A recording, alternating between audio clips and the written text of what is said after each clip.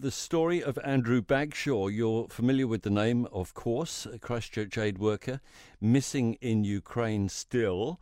There have been claims from a Russian paramilitary organisation to have found a body.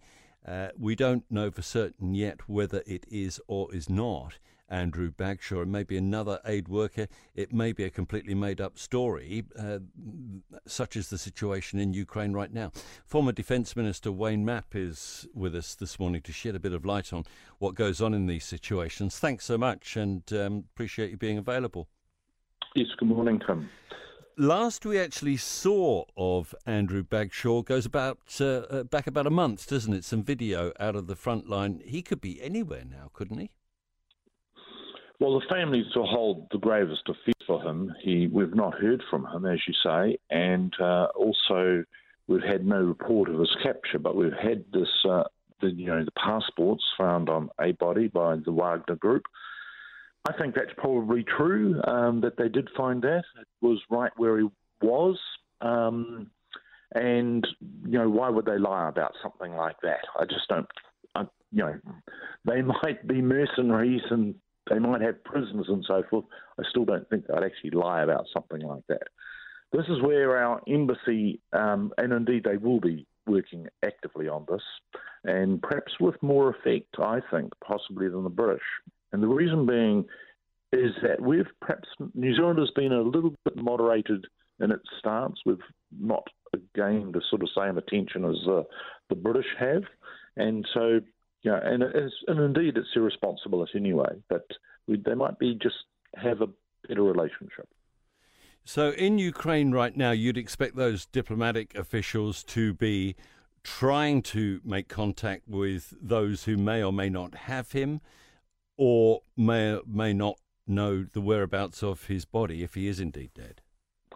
I'm actually talking about our embassy in Moscow, primarily, and they will have direct contact with, the Russians and indirectly, obviously, to the Wagner mercenaries.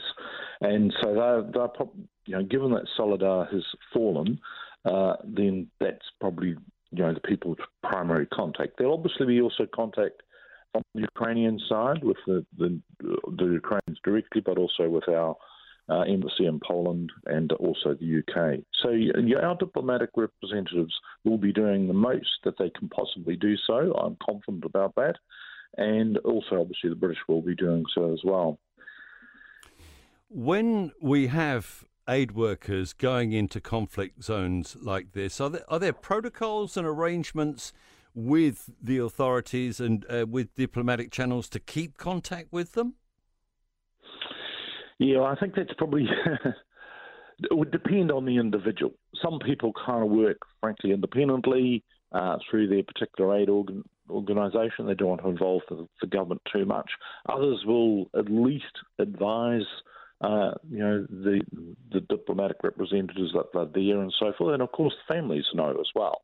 And they obviously network as well. Well, having said that, every family does, but in this instance, the family did.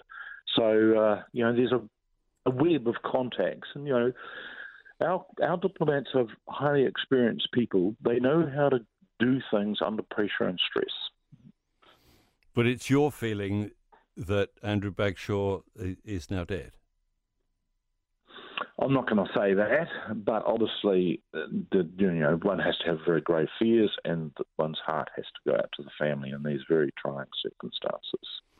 What would in your role as minister, what would your advice be to people volunteering and offering to go into Ukraine, either as mercenaries, as some have, or to offer aid, humanitarian aid? I think the main thing is that they at least contact the authorities about which group they're with, what they're intending to do, and so forth. Obviously, that wasn't going to be the case with Corporal Eberlin, who has sort of gone over there when he was not supposed to because he was, had taken leave. But that's a different situation. Generally speaking, we would want people to at least do that, because at the end of the day, people make their own decisions for their own reasons, and that's part of all of our, individual choices that we can make. And, when we see The Ukraine situation has affected New Zealanders deeply, generally, but obviously some people a lot more. Thanks very much for your time this morning. Appreciate your insight in the situation. Former Defence Minister Wayne Mapp. One of the scariest things you can hear as a parent is quiet. But if you do get a little quiet time, have a listen to The Parenting Hangover. It's not scary at all. If I bump into a couple and they have a boy and they have a girl, and I'm like, oh, boy, girl, snip. You've got a boy, you've got a girl, get the snip. You're done. You get to figure out what it's like raising a girl, you get to figure out what it's like raising a boy, save yourself a shit ton of stress and money. You've got your perfect little family. The Parenting Hangover with Clinton Jordan. New episodes every Thursday on iHeartRadio or wherever you get your podcasts.